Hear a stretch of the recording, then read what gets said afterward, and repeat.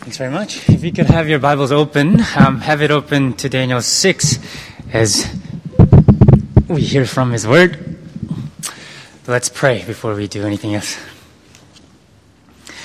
Lord, once again, we thank you so much for your Word, that it's powerful, and we thank you that it has been speaking to us throughout the week and the past weeks, and we pray that you will do it again. We pray that these words that will come out of my mouth will become your words that speak to people and shape the way that we live, shape our minds, and shape our tasks and all the things that we do, shape our motivations and purpose. Lord, we pray that especially as we continue this series on work, that our work life will be transformed as a result. We pray these things in Jesus' name. Amen. If you haven't noticed, you should have had this insert with you. So in the first page of the insert, it's got the sermon headings, and in the back are the links, questions that you will discuss. So don't throw this away, especially as you come to links. Do bring this with you with your sermon notes so you could have something to contribute as well. But let me pull this out. I pulled this out of my freezer this morning. It actually has gone bad already. I was supposed to eat this by August 2012. I was going to say, this meat like this goes bad when you leave it out. For a day, even if you buy a fresh meat from the market, even in a day, it will go bad. Especially in the summer months, you can't leave it out for half a day, because it's so hot. The temperature and the bacteria and the little spores of fungi will settle on the meat, and the meat will go bad. They'll do their work. It needs to be refrigerated.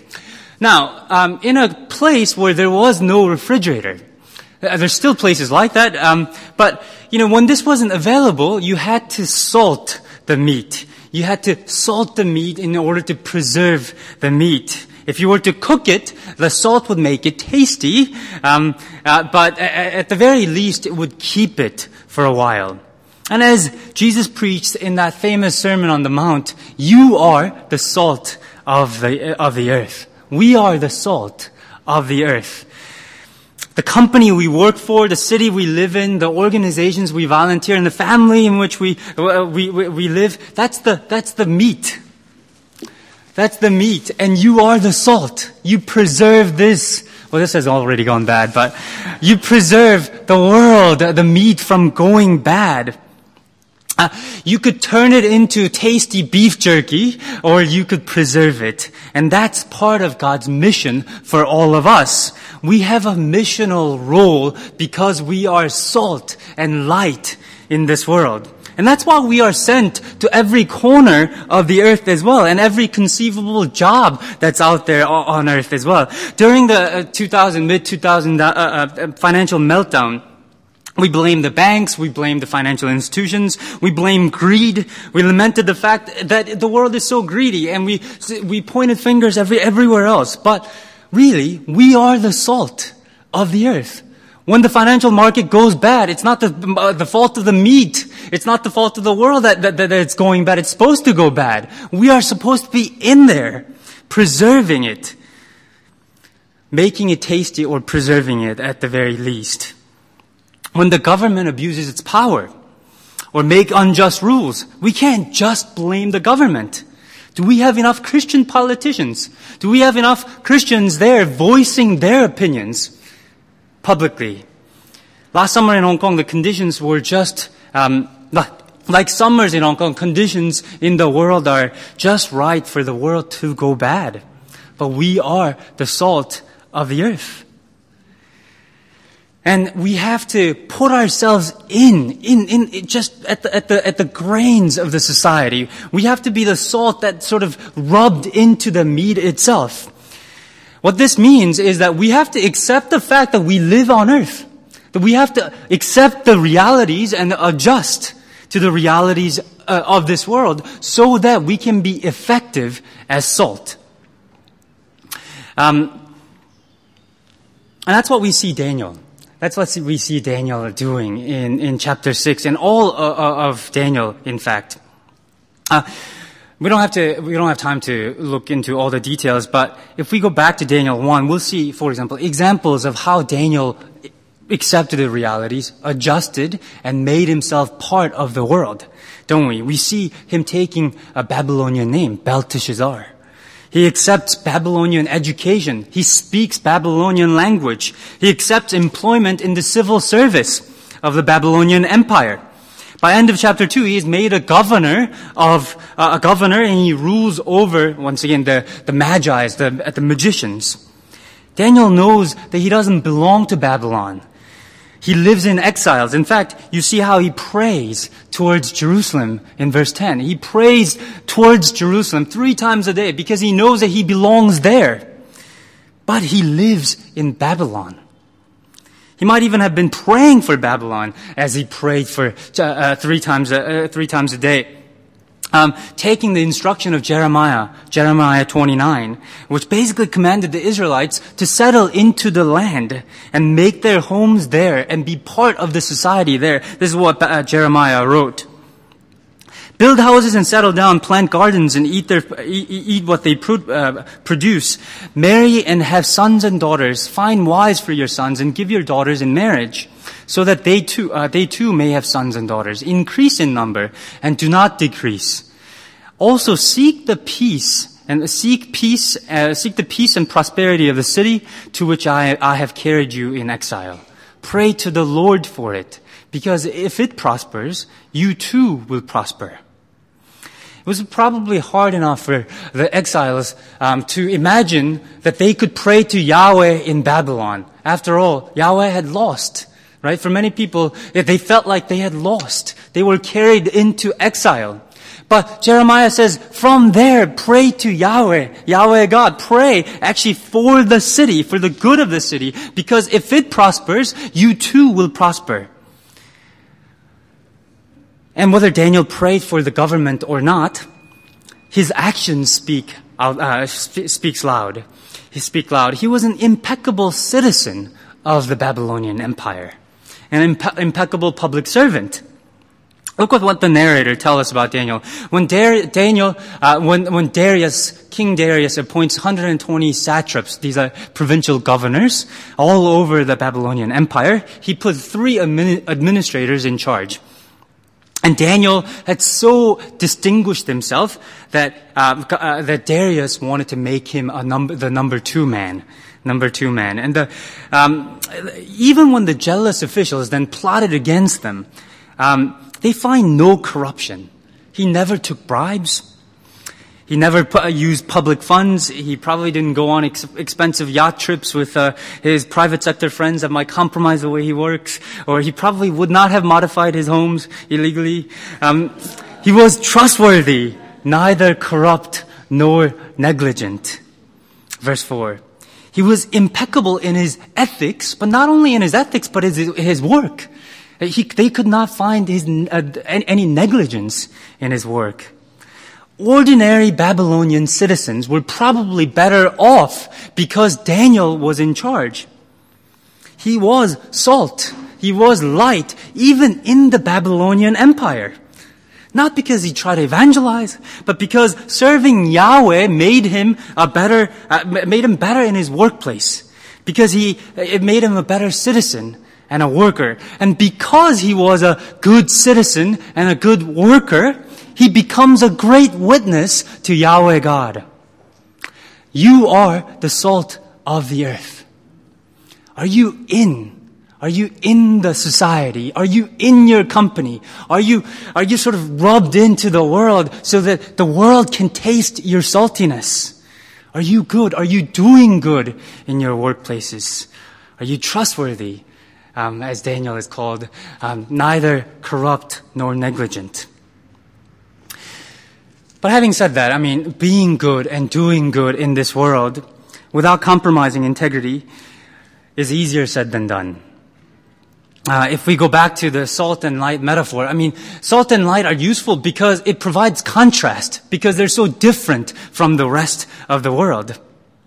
And at the heart of it is the fact, the thing that makes it difficult is that the world, the public square, serves a different God. For satraps and other two administrators, it's fairly obvious what they serve, what their idols are. They idolize power, don't they? Power, status, comfort, or whatever that Daniel threatened in their jobs. We're not given exact reasons why they started to plot against Daniel, but it's clear that their status quo, their power and their status were threatened because of Daniel. There might be even hint of nationalism. Maybe nationalism is an idol, and there's budding anti-Semitism here too, isn't there? Presumably they were good Babylonians. And they look at this young man who has this meteoric rise, and then they look at the young man and go, wow, this guy is a Jew. He was taken as a slave. Now he's going to rule over us. So they flatter the king and they make him think that he is their idol. Oh, we don't want to pray to any other gods. We want to pray to you. We want others to pray to you and you alone, they say. But really, they're using the king to manipulate him to get what they want, to serve their idols. So that's their idol. But how about the king? I think kings, it's a bit more subtle, but the king worships something here too. It seems to me he worships his own vanity, himself, his face, his reputation, his esteem. I mean, he obviously goes along with this plan. He knows he's not God. He goes along with this plan because it flatters his ego, his vanity. Why not? He might have thought. I'm the king over the empire. I am actually the one who can make things happen. Why not people pray to me? Why not people come to me for 30 days? But he's quickly trapped by his idol as well. Because he's manipulated by the satraps and the administrators. They flatter his ego, but they suggest that not only do they say, why don't we do this, but they say, why don't we put this in writing? So in verse 8, so it cannot be altered or repealed. And after they see Daniel praying, after this has become the law, they see Daniel praying, and they go to the king in verse 12 and ask him about the decrees. King, you know about the decrees that you said, and then they make him repeat it. And so the king says in verse 12, the decree stands, it cannot be repealed. And it's only after they make him say this again, they remind him yet again. And when they see the king distressed, they remind the king in verse 15, remember your majesty, that according to the law of the Medes and the Persians, no decree or edict can be changed. You see, what they have done is that they have trapped him into his idolatry of vanity. Of course, as a king, he could issue another decree. He's the king. He could say, my words before doesn't matter anymore. I'll issue another one. This is what the law is. But they made this about him, about his vanity and what he said, his authority. And he's trapped. And because he has to save his face, his reputation, he laments. Despite the fact that Daniel was his best administrator, the best civil servant, one who could do no wrong, without any corruption, negligence, an asset to the empire and to him, he decides to give him up to the lion's den. And what it also goes to show you here is that whatever we do, wherever we are, the country we live in, the work that we do, the company that you work for, it has this sort of totalizing or idolizing force. It wants to take over your life. Just as this empire takes over their life altogether, it becomes sort of semi-God.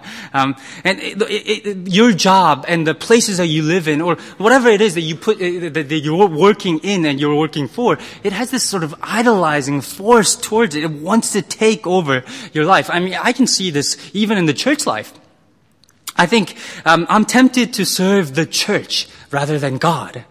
And the jobs that you work in, you work for, will want to control you, want to have this totalizing force over your life as well. Though you think you're using your job to serve your life, the job will want you to be its servant. So, have you thought about that? What are the idols of the public square? What are the idols of life around you? Is it the job itself for you? Reputation? Vanity? Your comfort, status, power, health, individual freedom, sometimes I think is idolized. Happiness? I think happiness has taken on this sort of idol status in these days.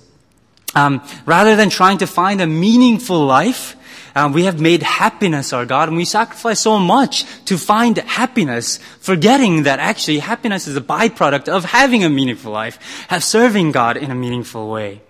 In any case, discern what the idols are in the public square.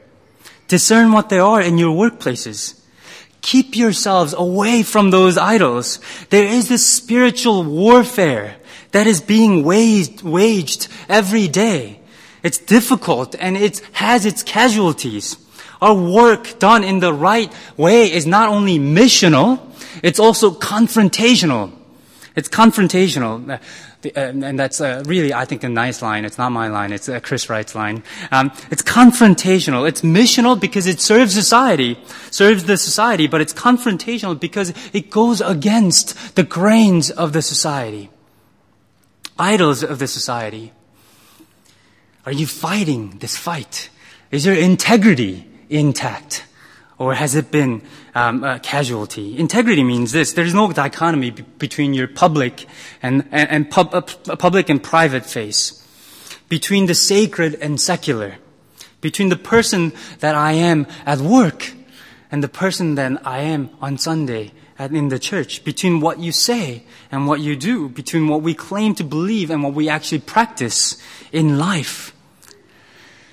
And Daniel's integrity is at stake. He's being pressurized, but he keeps his integrity. As he had done many times before, as he does every day, he kneels before his God with the windows open in verse 10, and he prays towards Jerusalem. He gave thanks to God. In that circumstance, he gives thanks to God, and then he asks for help. He asks for help.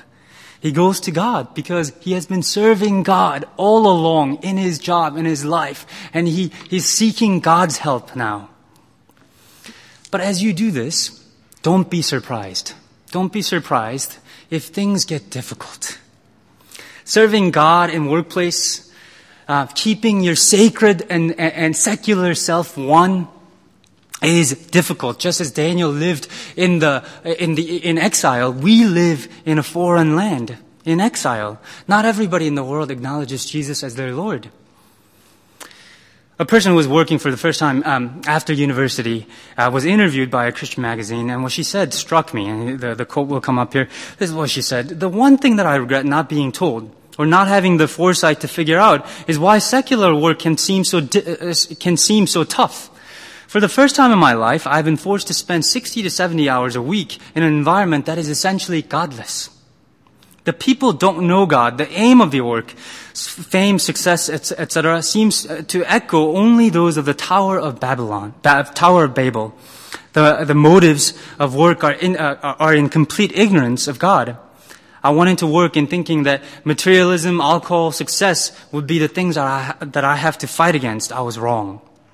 These things were only symptoms of an environment that didn't know God and worship a different God.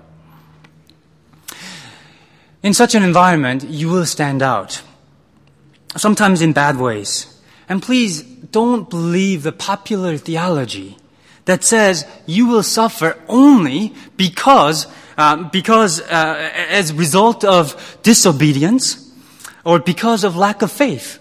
Remember the words of Job. Words of friends of Job. Friends of Job go to Job and say, "You did something wrong. Surely you must have done something wrong. That's why you're suffering. Surely because of the lack of faith, you are suffering." But that's not. Job's friends are rebuked and refuted. Jesus too says, "Don't be surprised." Actually, he says more than that. Remember what he says in the Sermon on the Mount, Beatitudes. "Blessed are you when people insult you, persecute you, and falsely say all kinds of evil against you because of me." I think there's a thing there maybe. Anyway. "Rejoice and be glad because great is your reward in heaven. For in the same way they persecuted the prophets who were before you. Do you know what the next line out of that is? Right after the Beatitudes is the line, you are the salt and light of the world. You might be persecuted, but you are the salt and light of this world. In fact, Daniel wasn't rescued from suffering. He wasn't rescued from suffering. He was rescued from death. He didn't die, but he wasn't rescued from suffering. He was persecuted. He suffered. He was sent into the lion's pit. He had to spend the night with the lions. God sent His presence there with him. God was with him through the suffering, but he wasn't saved from suffering itself. It might be that you are you might be the least popular person in the office because you refuse to lie maybe about your expense reports. I mean, everybody else is lying about it and they want you to lie about your expense, but you refuse because you serve Jesus in your workplace. It might be that you prioritize your family. You prioritize other things that are important over work itself. It might be that you are literally fired because you refuse to do something for your boss, refuse to lie for your boss.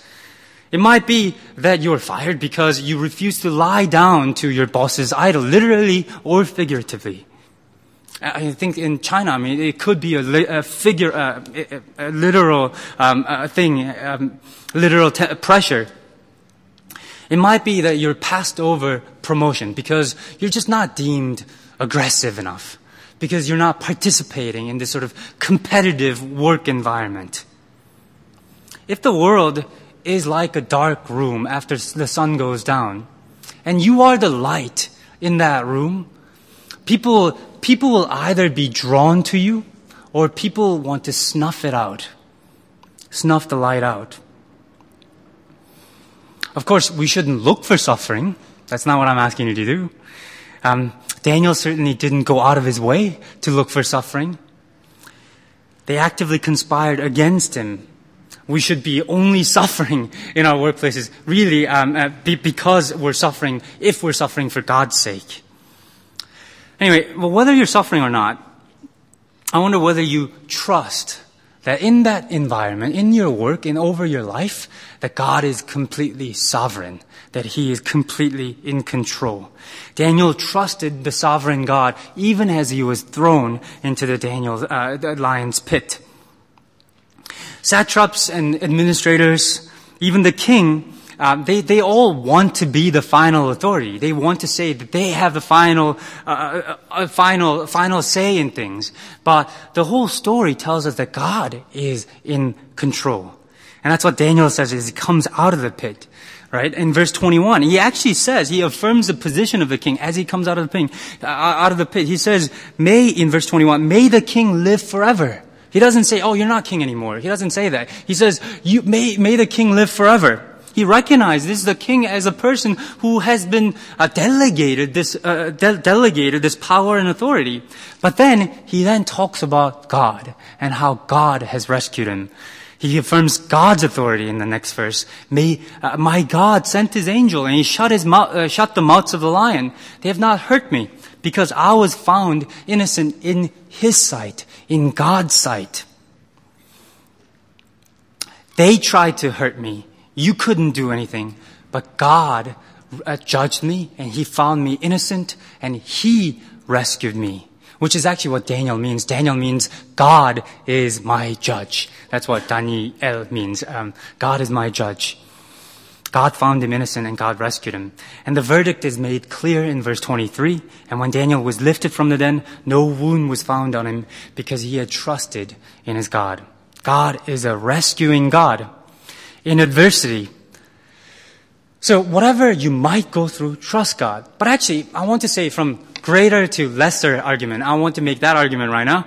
God is a rescuing God even in the times of trouble, but even when things are not in trouble, I want you to trust in the sovereignty of God. It must be in the ordinary, most prosaic, in your report writing or grocery shopping, lesson planning, researching, or negotiating with clients or whatever it is. We must trust that God is sovereign and God is present with you. It's Daniel's faith that allowed him to serve God, not only in the lion's pit, but in his job, during the time of exile, in the things that he was doing, even as he was serving the Babylonian Empire. He trusted that God was sovereign over his life and over his work. And I suppose I am going back to the fundamentals of this series, the work series. Do we trust that really God created our work? That God has put us into places of our work? Do we trust that our work matters to God? That our work should be done for God? Do we trust that God is using our past and ambition for His glory in our workplaces now, in our life now? Do we work to glorify God? Do we trust that God will sustain us in everyday work, even in the times of trouble? Do we trust that God is in our workplace and has given us this privilege of working for Him? You might have heard this story, but I think it's a good one. It's worthwhile hearing again. 3 masons were working side by side.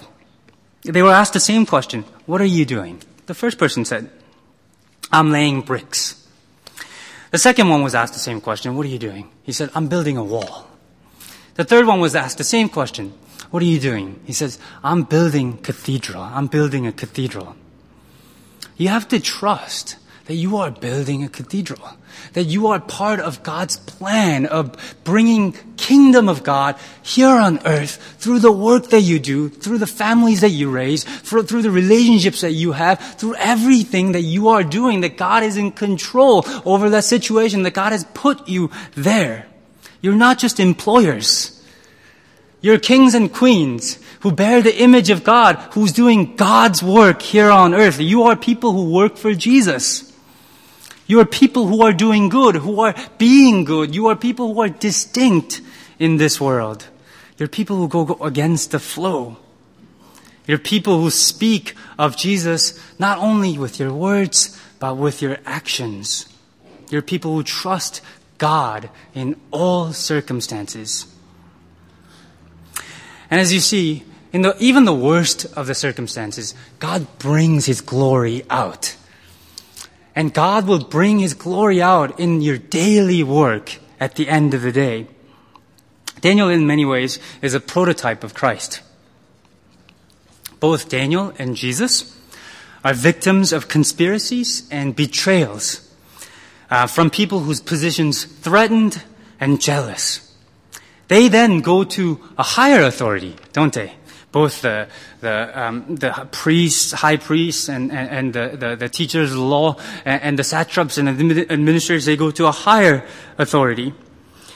And these people then they affirm that they say, we have no other God than you, the Caesar, right? So in Jesus' case, or in this case, Darius the king. They both rely on God, and they're both sort of their seal their tomb is sealed. Their fate is sealed in Jesus' case and Daniel's case, both literally and figuratively. Jesus is hung on the cross and He dies a criminal's death. But when the sun rose again, Daniel is rescued. Jesus dies his death, but God vindicates him by raising him from the dead. I hope as you go back to your workplace tomorrow, that you will trust in the sovereignty of God, that God is at work there. If you're going through trouble, I hope you will trust in the rescuing God, that God will rescue you and vindicate you because you trusted Jesus Christ. I hope you will be serving Christ. And don't be surprised if it's difficult. Trust in the rescuing God. Let's pray.